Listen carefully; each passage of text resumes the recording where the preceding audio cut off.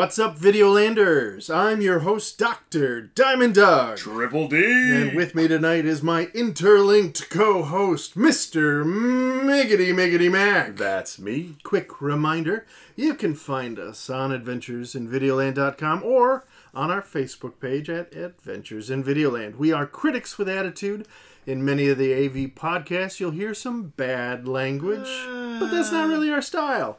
So we'll try to keep this PG-13. Mild language, artistic nudity. Yes. And just one neon breast. Just one. It'll be mine this time. All right, fair enough. Also, spoiler alert, if you don't want tonight's movie ruined, pause the episode, watch the movie, and about 2 hours and 45 minutes later, come back. And with that said, tonight we'll be talking about Season 6 Pantheon nomination number 5, Blade Runner 2049. Nominated by Jeremy Clifford, guest voter Bill Wheat. Before we get to any of that, let's chat about Pantheon. Mr. Miggity Mac, Yes. What is Pantheon?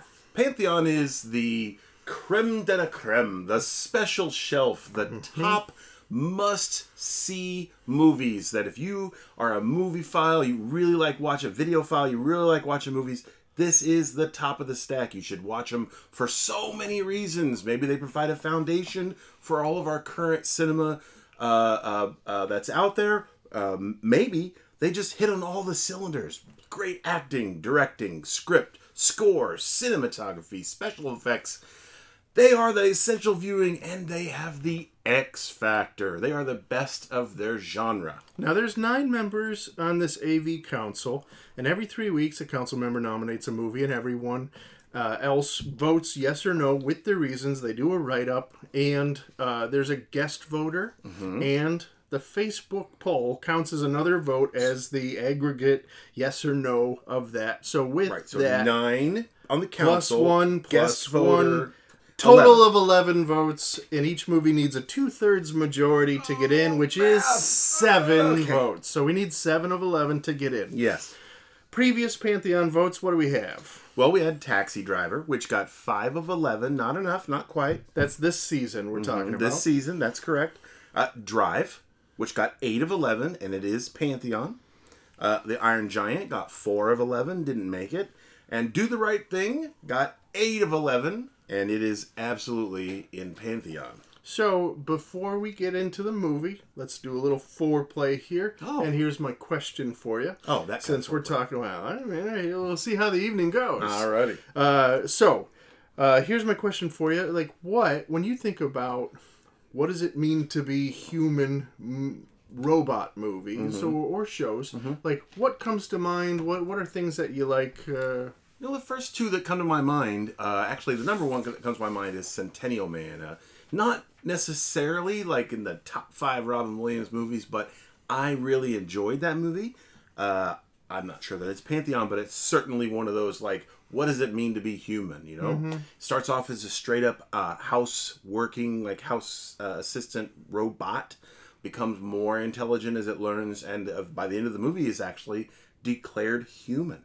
Yeah, and I was thinking of other ones. You got iRobot, You got AI. got AI. You got TV shows like Humans is another one where it's like they wrestle with this kind of question, very similar in concept to having these androids who are doing work for the humans. And Westworld, the whole series, not just the original 1970s movie, but the entire current series or more current series. It's all about what does it mean to be human and have self-determination. Well, and we were chatting before this, before we hit record, we were just chatting a little bit, and you had mentioned some of the predecessors of this, stories like Pinocchio, you were mentioning. Yep.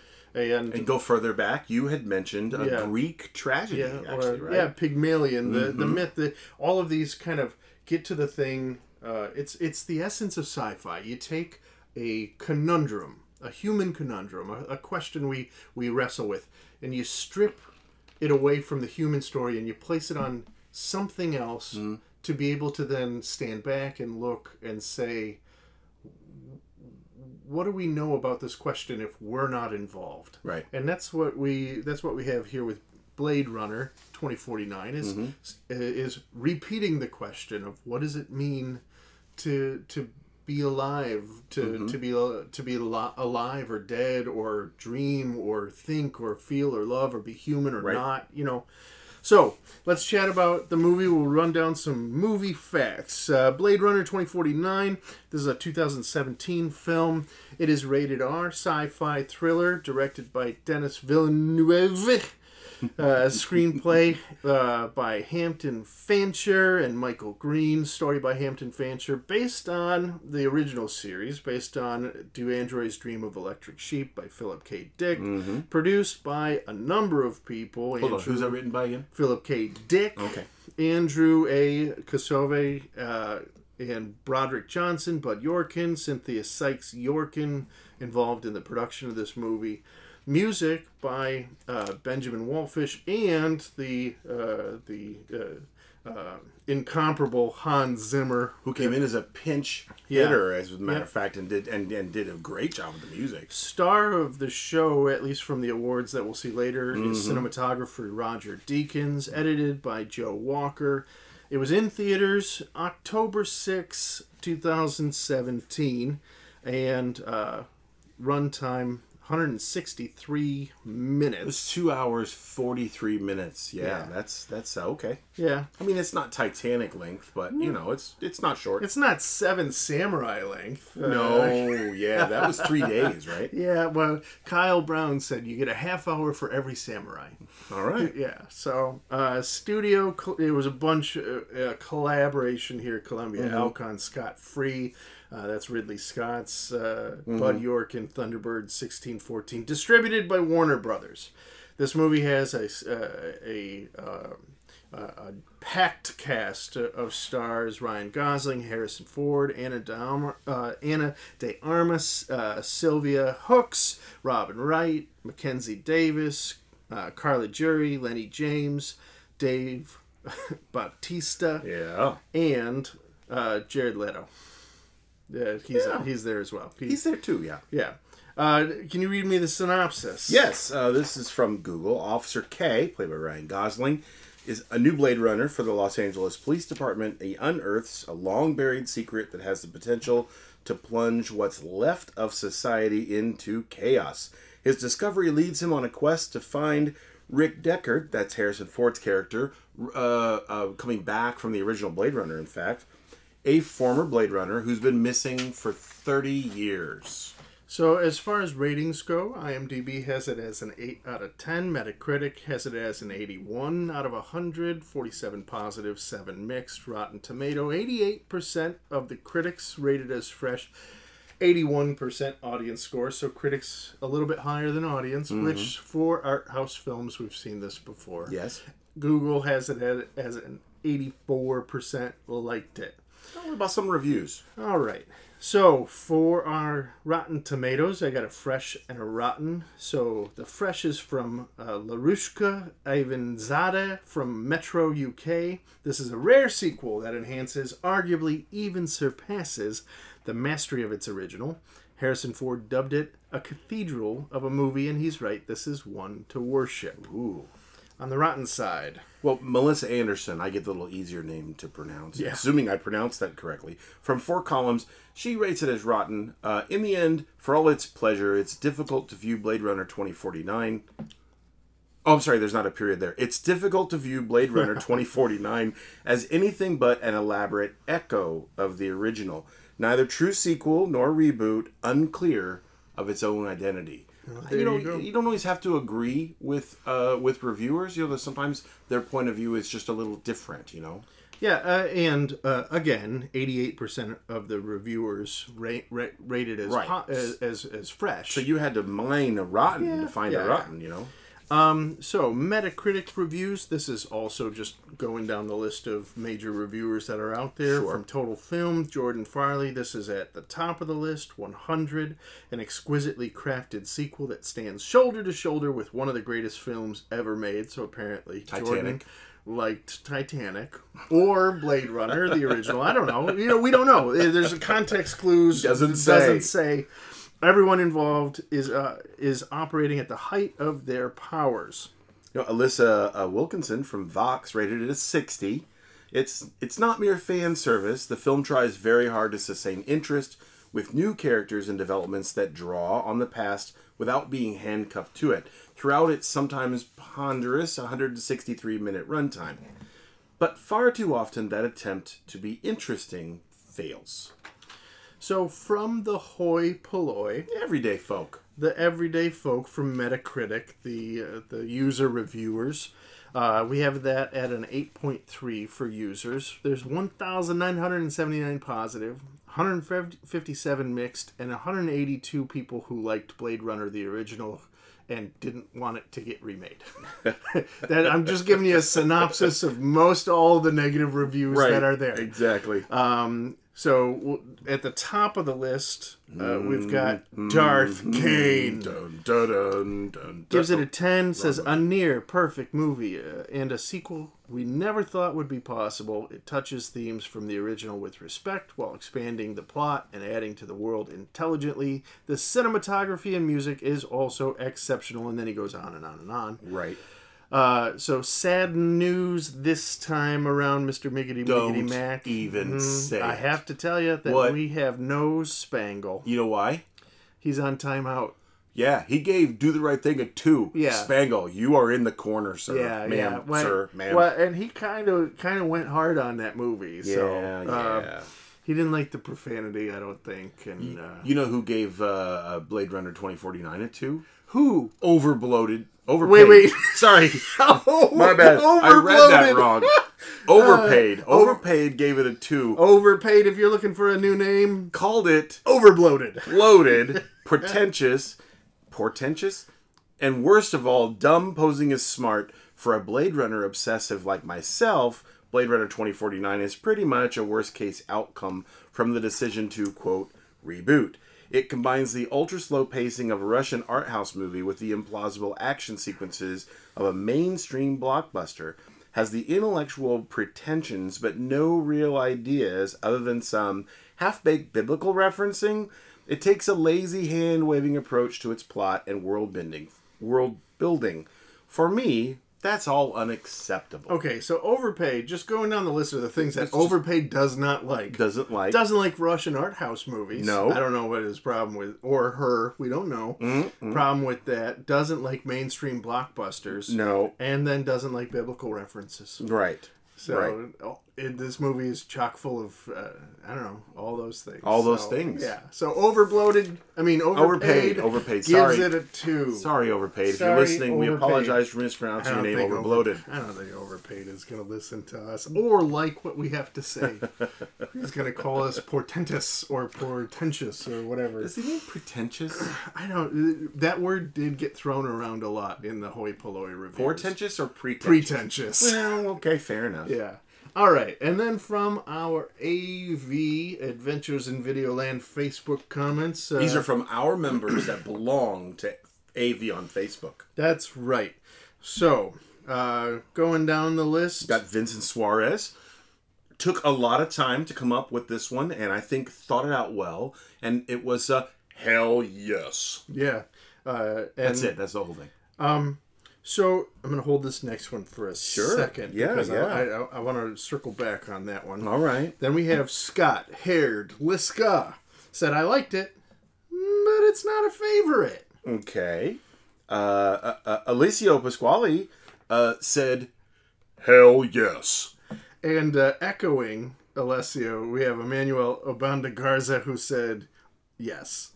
Awesome. Just full out a yes. So I have a question about this next person. Do they actually have the little umlaut things in their name, or is that like a font I thing? don't know what that sort of like Danish O is. Yeah, it's like an O with this. It's cute. I like it. I think you have to say like, ew.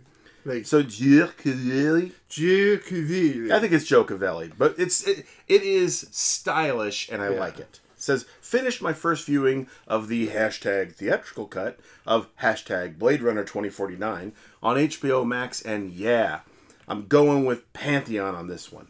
Robert Lane said, I'm going to rewatch this one, but it's not going to change my vote, which is a thumbs up. Thumbs up, yeah. JD Karlowicz says, yes, it deserves it. Paul Roman I need to rewatch, but I'm leaning towards no. Yeah, didn't actually put a thumbs down on that one, but the word is pretty clear. And then Mr. Positive, John Shippey? John Shippey. Can't even believe this is nominated. This is a tough watch for me. I was excited going in. This movie is struggling to be good, let alone Pantheon. The yes votes are surprising me right now. Yeah, sorry, John. It happens sometimes. Everyone is entitled. Like Yeah. this is a subjective experience, you know. Yeah. So you were going to talk about Jesse. Yeah. So, Jesse, this isn't a sub comment here, but it was an interesting thought, and maybe we can kind of bring it back. Said, I hope this is okay, but don't feel like really anyone in 2049 fits the definition of an android.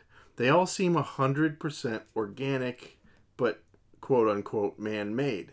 I know that's weird difference to, especially considering the inspiration for the films, but the films are very different from the book. I feel like calling them androids takes away from something the film was trying to say about humanity, and needs to have a class of people that's exploited and devalued for no good reason. I have watched the film maybe 10 times, and all I see are humans that come into existence in a different way. It's like the opposite of Gattaca. Yeah. But it's this concept of that almost like in WandaVision recently, that this metaphor of the Theseus ship, the ship of Theseus, came out, like where like it starts rotting and they replace board after board, and eventually all the boards are completely changed over. Is it still? Yeah. So now you have all of the robotic parts of the android are replaced with organic parts. So now you have this ship of Theseus robot android human problem of, is it still an android if everything is now... And it can procreate.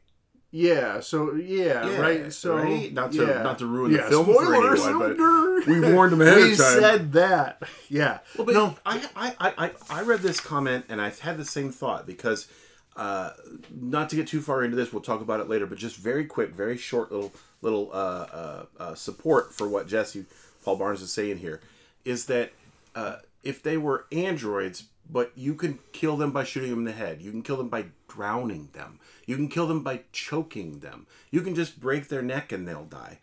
You can stab them enough times and they'll bleed out and die. Is it an android? Or is it a artificially created human, not from human procreation? And at that point, is it just like X-23 from the Marvel world of like you've got this genetically enhanced test tube baby-esque being thing that we just kind of made out of somebody else's It'd be like, is Captain America still a human being?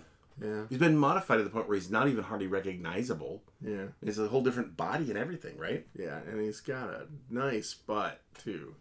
America's ass, as they call it. So. I hadn't noticed that. Anywho, I thought it was a very interesting comment, and it was something to just to kind of like put that on the table and let it sit there for a while. Let that sit there and mature. Receipts, man, do our receipts. You Run betcha. us through. You betcha. Blade Runner 2049, again, 2017 movie, 164 minutes. Production budget was $150 million. Domestic gross was $92 million, but worldwide, $259 plus million. Average ticket price in 2017 was $8.97. And our patented Butts in Seats Index, trademark, copyright, reserved. What we do is we look at domestic gross, divide that by average ticket price for that year. We come up with this index to do a comparison.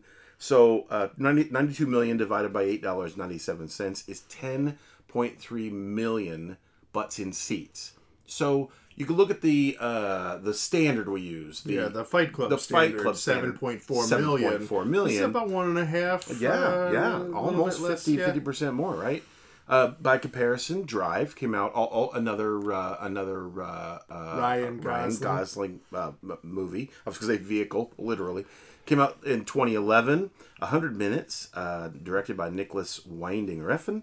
Production budget on that one was $15 million. Domestic gross $35, worldwide $77. Average ticket price in 2011 was $7.93. So butts and seats index on that one is $4.4 million. The original Blade Runner, by comparison, 1982, 117 minutes, directed by Ridley Scott. Production budget was a very svelte $28 million. Domestic gross 32.9, almost 33 million. Worldwide 41. Average ticket price in 1982 was $2.94. So Butts and Seats Index was 11.2 million more domestic butts and seats than 2049. Arrival, another Villeneuve. I don't know if it's Villeneuve or Villeneuve. You know what? Dennis. Another Dennis directed movie. Dennis did. Came out in 2016. 116 minutes, $47 million budget, so a third of the budget. Domestic gross, though, $100.5 million, about the same, but worldwide $203 million. Average ticket price in 2016, $865, means 11.6 million butts and seats. Very close to the original Blade Runner.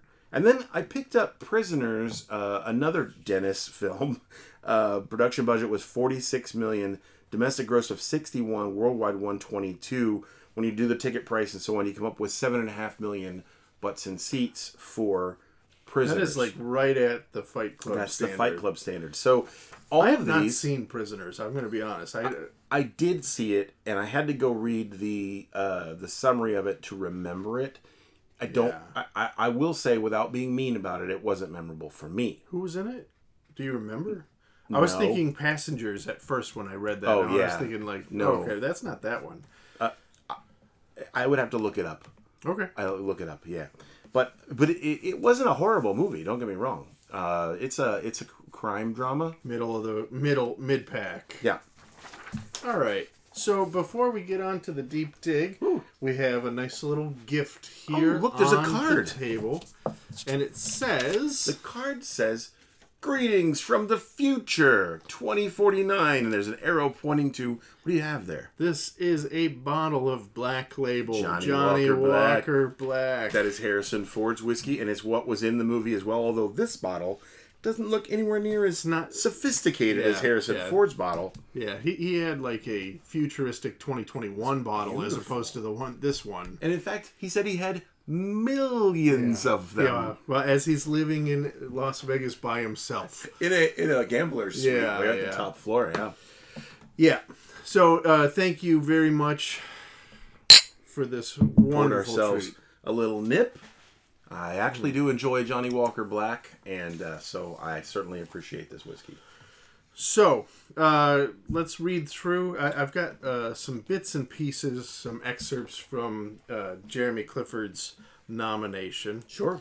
And if you want to read the whole thing, it's on the Facebook page with the poll that goes with this. Mm-hmm. And you can read other people's reviews as well, but the nomination is all there, So, excerpts from this asking the question, do androids dream of electric sheep? That was the question running through his head when he was choosing which movie, and he went with this one. 2049 breaks the sequel mold by continuing to explore the themes of the original, like identity, memory, mortality, modernization, and what it actually means to be human, but stands on its own 2 feet as unique and unpandering, having its own story to tell.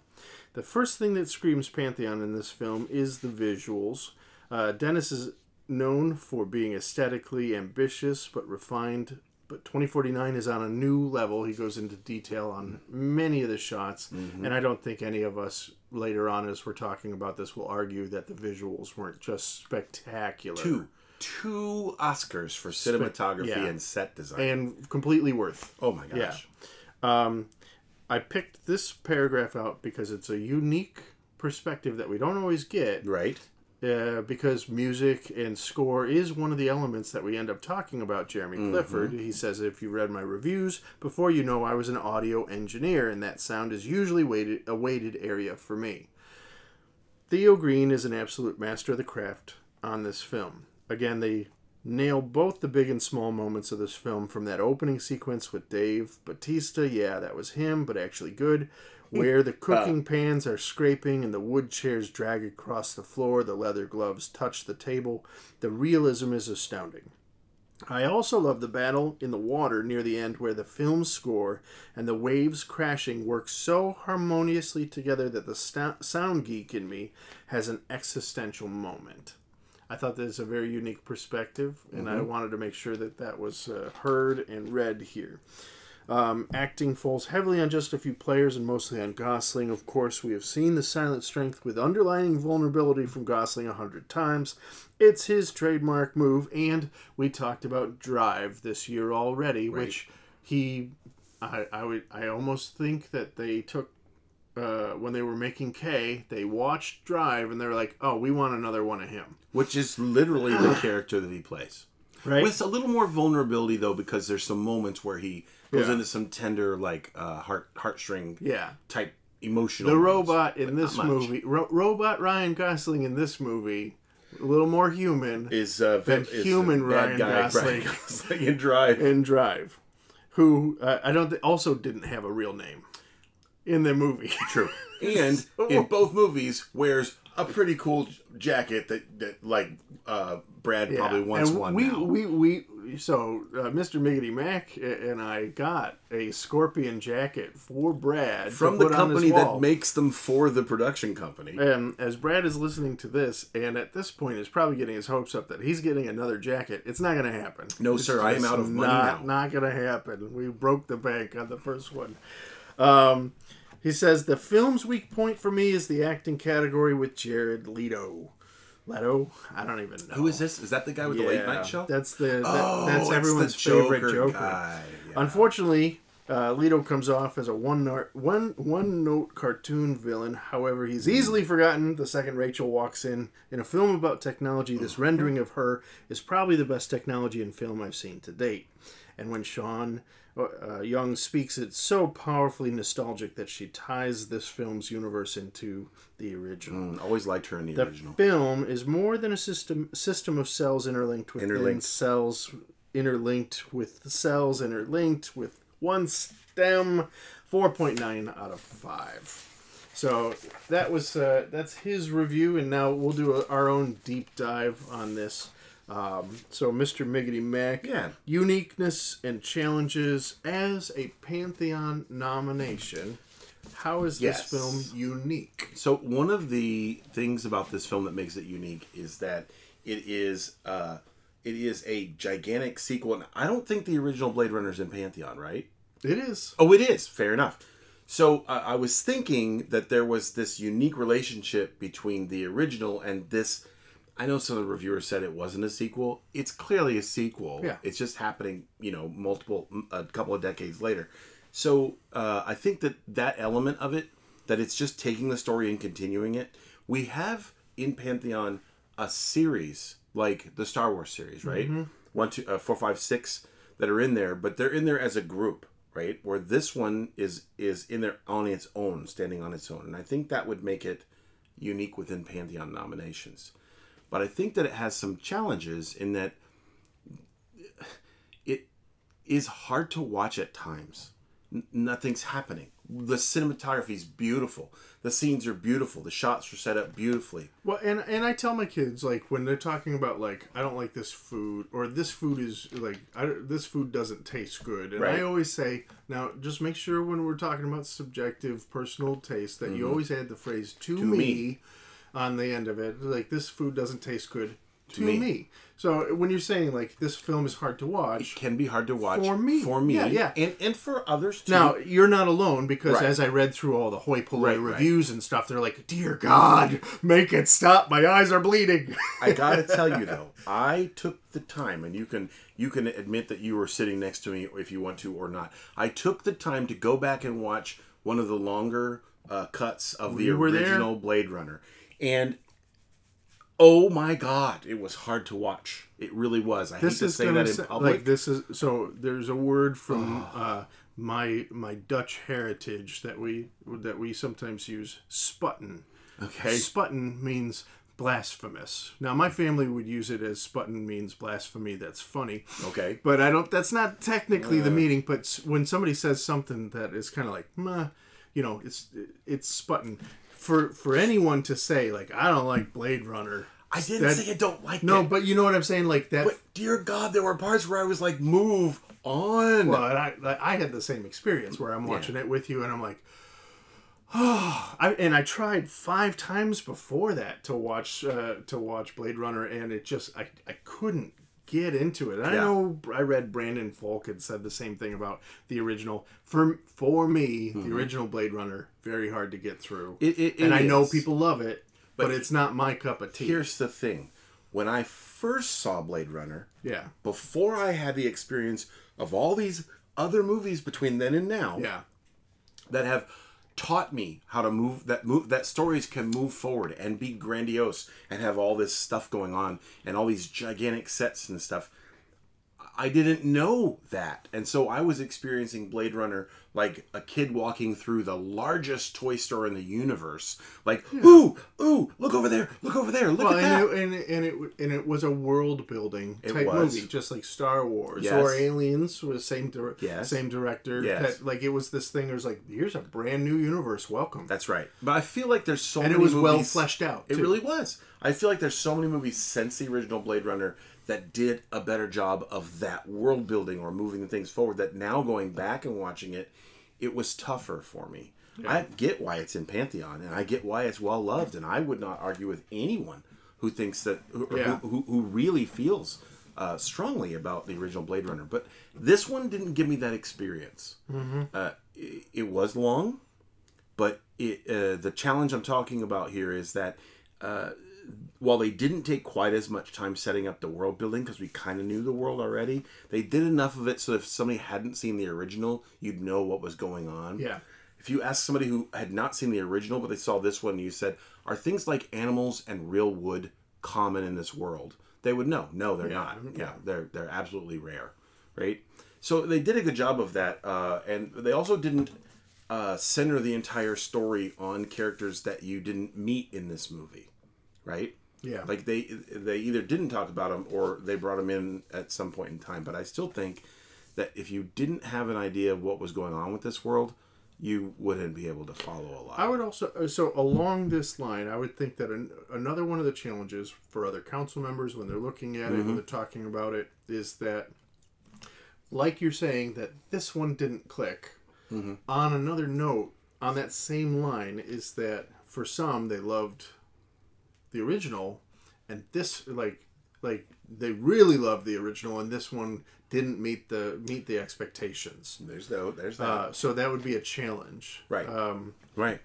As far as I get it. Yeah. But I did have some insights in this movie. This was some interesting things that I thought were pretty cool. Just that revisiting that topic of what it is to be human, that was an important part. Also, they did some really cool sort of head nods and touchbacks without throwing it in your face. Even something as simple as Gosling's character dying, we assume, on the steps in the snow at the end, being back to the other direct to the other guy. The other one's sitting on the roof in the rain. But he's giving a speech. Kay wouldn't have given a speech. He would have just quietly passed away, right? That was kind of neat. The callbacks to other storylines, like when Kay first catches up with Deckard, Harrison Ford's character, and the first thing Harrison Ford said is, "You wouldn't happen to have some cheese?" A piece of cheese. And call back to the Stevenson book, right? But they even say, "Oh." He says, that's the Stevenson. Yes, I read too. Yeah, I read too. So, that kind of stuff was sort of neat. That made it feel more human, even though neither of those two characters were actually human. They're both androids. Yeah, maybe. Well, because Deckard there's a big question mark over Deckard, but his eyes did glow, and he's lived a really long time and hardly aged, and the whole dealio, right? So yeah, and the fact that he could procreate and that was a miracle.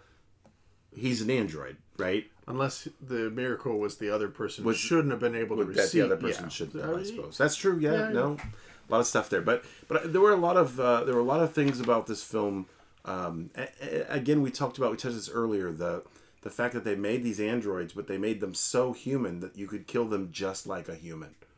Yeah. Like you could drown them, choke them. I mentioned it already, but The it thing seems that weird. the thing that struck me in terms of a particular insight was how immersive the experience was from filming cinematography and laying out this concept of an advanced world that's broken, that's gritty and grimy and more advanced than we are. It's gritty, grimy. It's actually back in the Stone Ages in a lot of ways, and yet technologically And advanced. that juxtaposition is like this tension the whole time. It's like, welcome to this utopian dystopian world. It's a utopia and dystopia at the same time. And as a viewer, it's that constant tension is a interesting, jarring feeling. At least that was my experience. Right.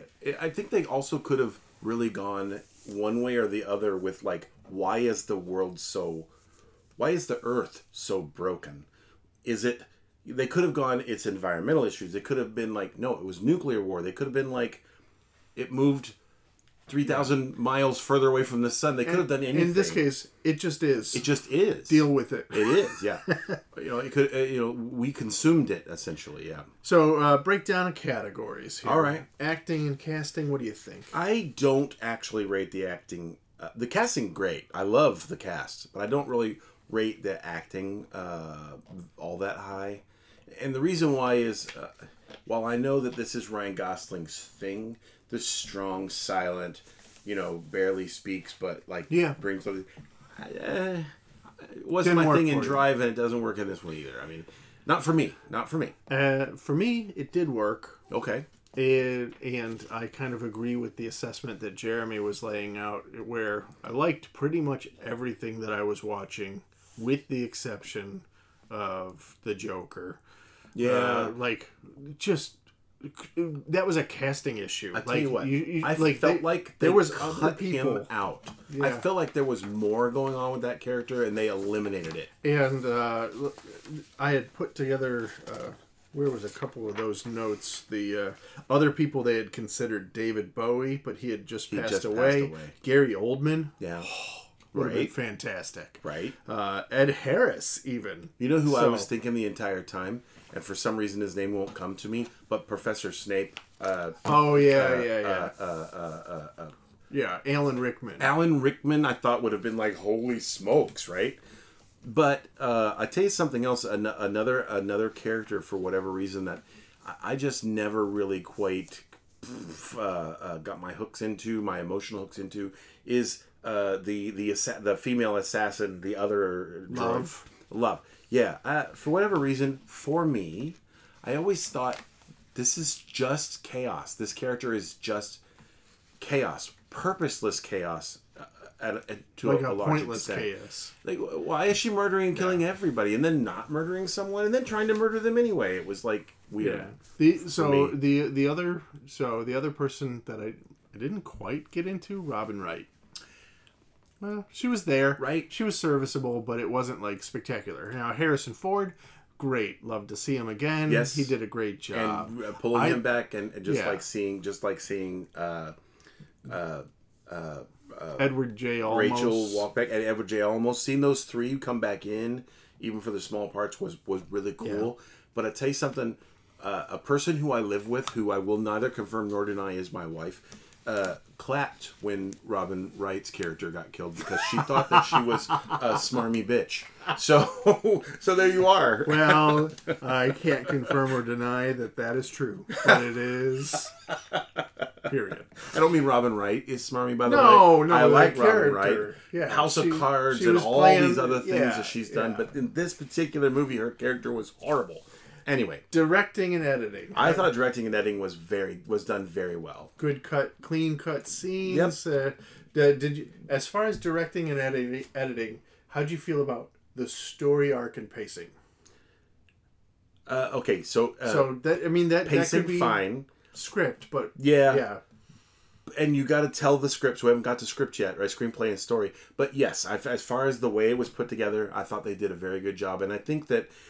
I realized that the Academy Awards went to the cinematographer and so Yeah. on. But that also comes back to the director. Like, the cinematographer can do whatever they want, but if the director doesn't actually ask for a particular point of view or a particular scene, and if the editors doesn't actually keep the scene in, then that doesn't ever happen. So that's not ever seen. So I think they did a great job. Screenplay and story. Here's the problem I have with the screenplay and story. Yeah. And I mentioned something to you about this, and it's got me thinking that I've missed something really critical in the total of maybe 3 times I've seen this movie, and that is, on one side of this, we'll call it struggle, you have these androids who want to build a big army so that they can step forward and take charge. Mm-hmm. And on the other side, you have these androids and their makers, who may also be androids, probably, who are trying to find the androids who can actually procreate, and the child, so that they can take over. And there might be some humans in the mix, maybe. Yeah. But wait, who are they fighting again? So then Robin Wright is the linchpin. She might be human, but they all die like a human. Yeah, but she's definitely the human. Okay. She's the human. She is like... I will accept that. Jared is blind, but he's got robots he's now an for his android, eyes. Yeah. So like he is a cyborg of sorts. But Robin Wright is the like representative human character who's then speaking on behalf of the rest of humanity, that says we can't let anybody know that they can procreate because that changes the game. She's also the still enforcing a rule from decades before that says any of the androids from this particular line must be taken out because they won't obey. None of these androids obey. Yeah. So that's there is like this this power struggle on a triangle. Right. I'm just not sure why the struggle, especially since 2 sides of that triangle wanted the exact same thing. Once Robin Wright was removed, then where's the rest of the struggle? It felt like where was the tension here? Because everyone involved was essentially an android who was either trying to take charge or trying to take charge. So this next thing, coupled with directing, cinematography, and locations, I'll mention this because any issues that I would have had with screenplay and story are just, for me, were just kind of washed over because I was just bowled over, taken in by the sea, the world, the whole thing. Like, it just kind of draws you right all the way in. It drew me in. It does. Yeah. And the locations, they didn't just stay in that grimy city. They went to Vegas. They went out in the I'll put air quotes around it, the country, where Bautista's character was at the beginning, and he returned there at least twice. Great locations. They were all over Vegas, the place. Ocean. With that orange glow. Right. Just incredible. There was just so much to look at, and everything was beautiful, and it reminded me of kind of like a 2021 Kubrick, almost, where every shot is a piece of art on the screen. Score and sound. I'll say sound. Agree with Jeremy. The sound was incredible. I don't remember much of the score except for bits and pieces and drums banging that made the tension raise and that sort of stuff. I don't remember a motif that comes back to mind for me. I intentionally tried to listen to the music and what was happening. There were little bits and pieces in there. Did you know? At first I thought it was his phone ringing, but it was the Peter and the Wolf. Peter and the Wolf. Yeah. I'm still not really clear what that noise was, but it happened at key points during the story. No, he was a predator. Yeah. The whole time. So I think that tied in with the metaphor of. But the characters heard that sound. Yeah. They were reacting. That was his ringtone. Right, but he didn't have a phone. So anyway, I'm not arguing that point of this. It happened, and they would respond to it, and it always seemed to happen right before one of these critical moments, right? So whatever that part of the story was that I missed, and I apologize I missed it, that was kind of key. But I also paid attention to the music that was behind. So when he was remembering things, like when he was in that factory and then with all the worker kids, and he goes down and finds the furnace where the horse was, which turns out wasn't his memory, it was the girl's memory that had been implanted in him. But even so, that music, it was a variation on the dream music that he had when he did the exact same thing. So it was kind of cool that they pulled those two together. One was like this weird kind of floaty version, and then one was more of a realistic version. But it drew you into like the fact that he's having this moment like, oh, whoa, what's going like? Yeah, this was real. Special effects and notables. Like outside of special effects, there was like 1,511 some odd visual effect things. The one scene that comes to mind, there's so much that you could talk about, but the one scene that comes to mind is the sex scene of his virtual assistant. Yes. That then synced and overlaid on top of the prostitute who was really part of the but other she world. referred to herself as a real girl, but in fact she was actually a part which of the I noted this in one of the trivias because I watched it when it happened, when I was like, did she actually just say that he says he doesn't like real girls? Well, Ryan Gosling starred in Lars and the Real Girl, right? And he was. I think that was a nod to that film. That's pretty funny. But she was claiming to be a human, not android. It was right? really the doubling up and the not quite synced. Mm-hmm. It was just that was cool. It was cool, and it was mentally challenging. Where I'm like, all right, I don't know if I could do this. His character even comments on it and says, "Slow down." Yeah, because it's hard for them to sync. Or is it the virtual girl that says it? Doesn't matter which way. She's asked to slow down. That actress who plays the prostitute, I fell in love with her as an actress in *Halt and Catch Fire*. And every time I see her pop up in something, I'm like, oh. And every time, she's not one of those pick a character and she plays that character every time. She is a chameleon, and she has great range. Yeah, I really like her a lot. So anything else on special effects and notables from their X Factor for you? Does the X Factor do anything for you? I think, unfortunately, I'm a little jaded by these kinds of movies. Yeah. So I think that it rose to the level that it needed to for these kind of movies. So I don't know about an X Factor for me. What about for you? And for me, the X Factor was that immersiveness. That like I was not. I didn't really care for the original just because it was so hard for me to keep my attention and stay with. Just because I'm like, move. And it was shorter, by the way.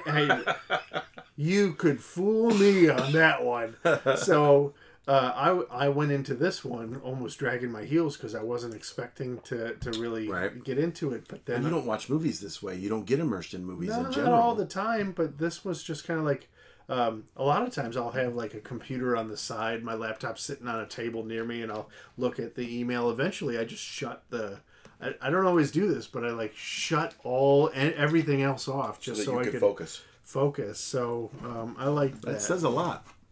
This one was awarded 2 Oscars, 97 wins, 156 nominations. It was critically just loved film. It got Best Achievement in Cinematography that we mentioned, Best Achievement in Visual Effects.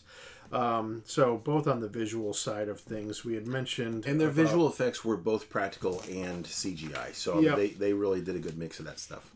So wood is rare in 2049, I read in this nice thing where it says, as shown by the wooden horse Kay owns, and he talks to the guy who I think is from Captain Phillips.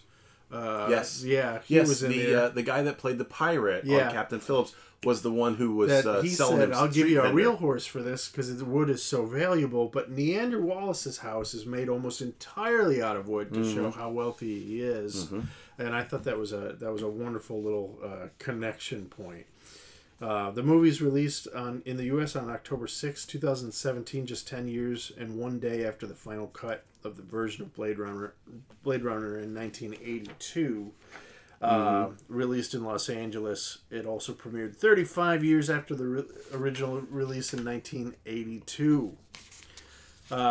The shooting of the scene in Vegas with the orange hue was inspired by Roger Deakins seeing a dust storm at the Sydney Opera House in Australia, and then director Denis Villeneuve suggested adding a giant erotic statue. So thank you, Dennis. Right? Thank you. Yeah. Thank you.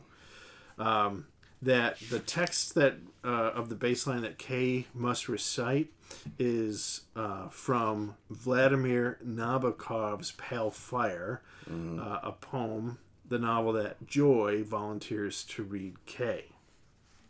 Read number 7 right there. Sure. While shooting the fight scene, Harrison Ford accidentally punched Ryan Gosling in the face. And then as an apology, he invited Gosling to share a bottle of scotch with him. Which is what we're doing right now. I'm going to, in my mind, say that while Harrison Ford could afford absolutely any bottle of scotch he wanted, it was Johnny Walker Black. There was another piece in it. It's not written down here where they were talking about with the 1982 Blade Runner, and probably for this one, is that there's a lot of advertisements in the city that float around that the companies don't exist anymore. But they do Pan in Am that folded. Atari.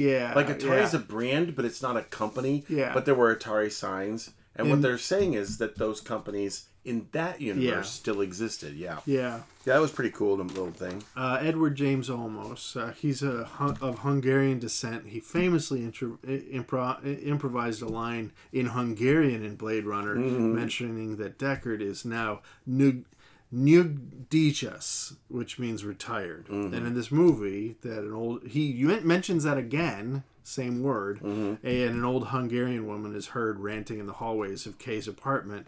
Because, well, most of this movie was filmed in Budapest. In Hungary. And by the way, I would not have guessed that Edward James Olmos was of Hungarian descent. He is one of those people who has played characters that are Latino, different variations, from Mexico and South America and Cuban. Yeah. But he's actually of Hungarian descent, So when Marriott wakes up in the morning with Kay, that she sees a little wooden horse standing upright on the side table, the light let in from the window casts a shadow on the horse, and it resembles a unicorn. That's back to the imagery from 1982 Blade Runner. Also, I don't see it here, but there's if you really look carefully at the horse, it appears that there may have been something, actually a horn or something in the middle of the forehead broken off. It may have actually been a unicorn. However, by making it a horse, and you look at the rhinoceros and the antelope and all the other characters that Harrison Ford has carved sitting in his apartment, they spell out the word Rachel. Yeah, the first letter of each one, rhinoceros and antelope and so on and so forth, and a horse, spell out Rachel. So Deakins, who got the Academy Award for this time around, was nominated 13 previous times. So he finally broke the curse. You like me! You really like me! Yeah. All right. Let's chat about some council vote guesses. We know a couple of them are on the page. I'm going to throw caution to the wind and say Councilmember Jeremy Clifford is going to vote yes. That's a bold choice on your part. Jeremy, if you vote no, I'm very disappointed in you, sir. Facebook poll. I'm going to start at the end. All right. Facebook poll tends to go yes, and it's currently 63 votes yes to 24 no, which that sort of 2/3, 1/3 split that kind of is right there is a little bit unique because it's not always that. It's usually a 5-1 split, and this is a 2-1 split right now, or 3-1. And fewer haven't seen it. There's a lot of times there's 30-40 haven't seen it. So, but there's not very many. Facebook like 14. poll, I think, is going to go yes, but I think it is indicative that it is not as positive as other ones. Now, Jeremy Clifford, he nominated Dear Zach, which got no votes. Yeah, and then he nominated Saving Private Ryan, which got all the votes. It was a clean sweep, wasn't it? So now he's gonna go middle of the pack and see if he can get some yeses and nos up here. Currently, we have. Beyond that, we've got Jeremy Clifford and Matthew Wade who had said yes, and Kyle and Brandon who had said no. So we've got 2 yeses, 2 nos. I don't know what Bill Wheat's going to say. What do you think What do you think April Hawkins might say? I don't know. I did read a review that said if you've got 2 X chromosomes, this movie's not for you. Well, I'll tell you something. I was going to guess that she would compliment the movie and appreciate the movie, but say no. That would be my guess, but I don't speak for her, obviously, so... So, this is a fence sitter movie for me. Yeah. That it is a 6 or a 7. That's kind of where I feel like it'll end up. If you were to mathematically go through the, casting, acting, directing, editing, and rate those and do the math, where do you end up at an average score? For me? Yep, for personally, you personally. 4.5. 4.5. So would that's a fence sitter. Because you could say, well, 4 or 5 is in, or you could say, well, but not quite. Yeah. So, for me, guesses on the console. It's going to be right in the middle. I can't tell you which way it's going to go. I mean, Boogie Nights had 6 Right. out of 11, but Right. it could have gone another way with different people. Yep. Kyle. So, where do you think it's going to end up on the console? I think I think Adam's going to say yes. I don't know about Rachel and Nathan. I think April's going to say no, which would make 3 no's. I don't know what Brad's going to say. I haven't talked to Brad about it, and I don't know Bill Wheat. So, gosh, this could really just flip either way. Are you right in the middle, 6 or 7, or are you like 4 or 5? I think it's 6 or 7. Okay, we're right in the middle. We're you not think? offering any insights It here. only needs 3 more yeses, and I'm pretty sure I can see 2 on the list. So, Yeah. but that's just to 6. That's just Yeah. to get it to 6. So how about this? It needs 4 more yeses. Your personal take on it. Where do you vote? My personal take is that it's No, you, Gary. Yeah. me personally. Yeah. Me personally. My personal vote is that it doesn't quite make it. Yeah, and I'm flipped from you on Drive, where I was like, nah, I don't get it. Right. Like, And I I said, mean, yeah, like, I think so. Yeah. I'm sitting on the fence on Drive, and like, I don't know about it. It's just, And you were like, X Factor, man. There's X something Factor about did it, right? and it did it for you, but the X Factor isn't doing it for you. But the X Factor did it for me, where I'm like, I don't know, damn it, this movie sucked me in. Yeah. I don't like watching movies this long. Most of the time. Well, now and that I you're didn't like the Blade Runner. I didn't like the original enough that if you said should the original Blade Runner be in, I was like, I can understand why everyone else in the world would say it, but please don't make me watch it again. But this one, I was like, no, I get it, and I actually liked it a little bit better. So the next nomination that pops up is just theoretically is the Lord of the Rings trilogy. Yeah, You would actually have to sit through the whole thing. all of it. Yeah. 27 hours long. You wouldn't sit through the director's cuts. You could sit through the original theatrical cuts. And I just watched all 3 of them with my family. There you go. Good job. No, I did. Did it take you more than a day? The joke is that I don't like these movies. Yeah, and that's it's the not. joke. It's just kind of like, come on, I've got stuff to do. Yeah, well, if they ever made a movie called The Silmarillion, I would not watch it. Yeah. Because I love Lord of the Rings. I like The Hobbit.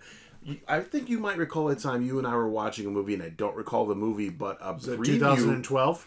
Because that was a fantastic movie. It could have been. But the preview popped up, The Hobbit, and I hadn't heard that they were making it. And I grabbed your arm, and I'm shaking you, and I'm like freaking out, and you're just like looking at me like, dude, stop. Yeah. Which is was why, so because I'm like, excited. oh, dang it, I'm going to have to watch another 27 hours of movies. I already watched 8 hours of Lord of the Rings. Now I gotta watch 9 hours of The Hobbit, which was the shortest book in the entire thing. It's like 2 paragraphs in the Silmarillion, and he's gonna make 9 hours of movie out of it. Any final comments before we close out tonight? So I do really appreciate this nomination. Jeremy, I get it. I get why this movie really rings all the bells for you and why it's Pantheon for you. It just isn't for me. And you can rack that up to me being jaded about this type of movie, or you can say that maybe I was overlaying too much of my feelings of the original Blade Runner. But if you nominated Centennial Man, he'd have been all in. If you nominated Centennial Man, I would have said no. No, But if you nominated Mrs. Doubtfire, I would fight you. No, yeah. So there lots of reasons, but yeah, He needs 4 more yeses, and I'm concerned he's not going to get them. Yeah, and I appreciate this nomination because I wouldn't have watched this movie otherwise, and I ended up liking it. And that's what I kind of like about this whole Pantheon series is that it forces me into places I wouldn't have gone otherwise. Sometimes I don't really care for the movie, like Cabaret, I don't hate the movie, but I wouldn't have watched it. If it came on, would you have watched Some Like It Hot, or would you have found something else? I'd have found something else. That's the thing, but we watched it and we fell in love with pieces of it. So yeah, so I thank you and all the council members for allowing us to be on this journey with you. Mm-hmm. So as always, I hope everyone enjoyed tonight's conversation. Where can Videoland find you, Mr. Miggity Mac? On Facebook, on AV on Facebook. I'm right there. And you can find me there as well.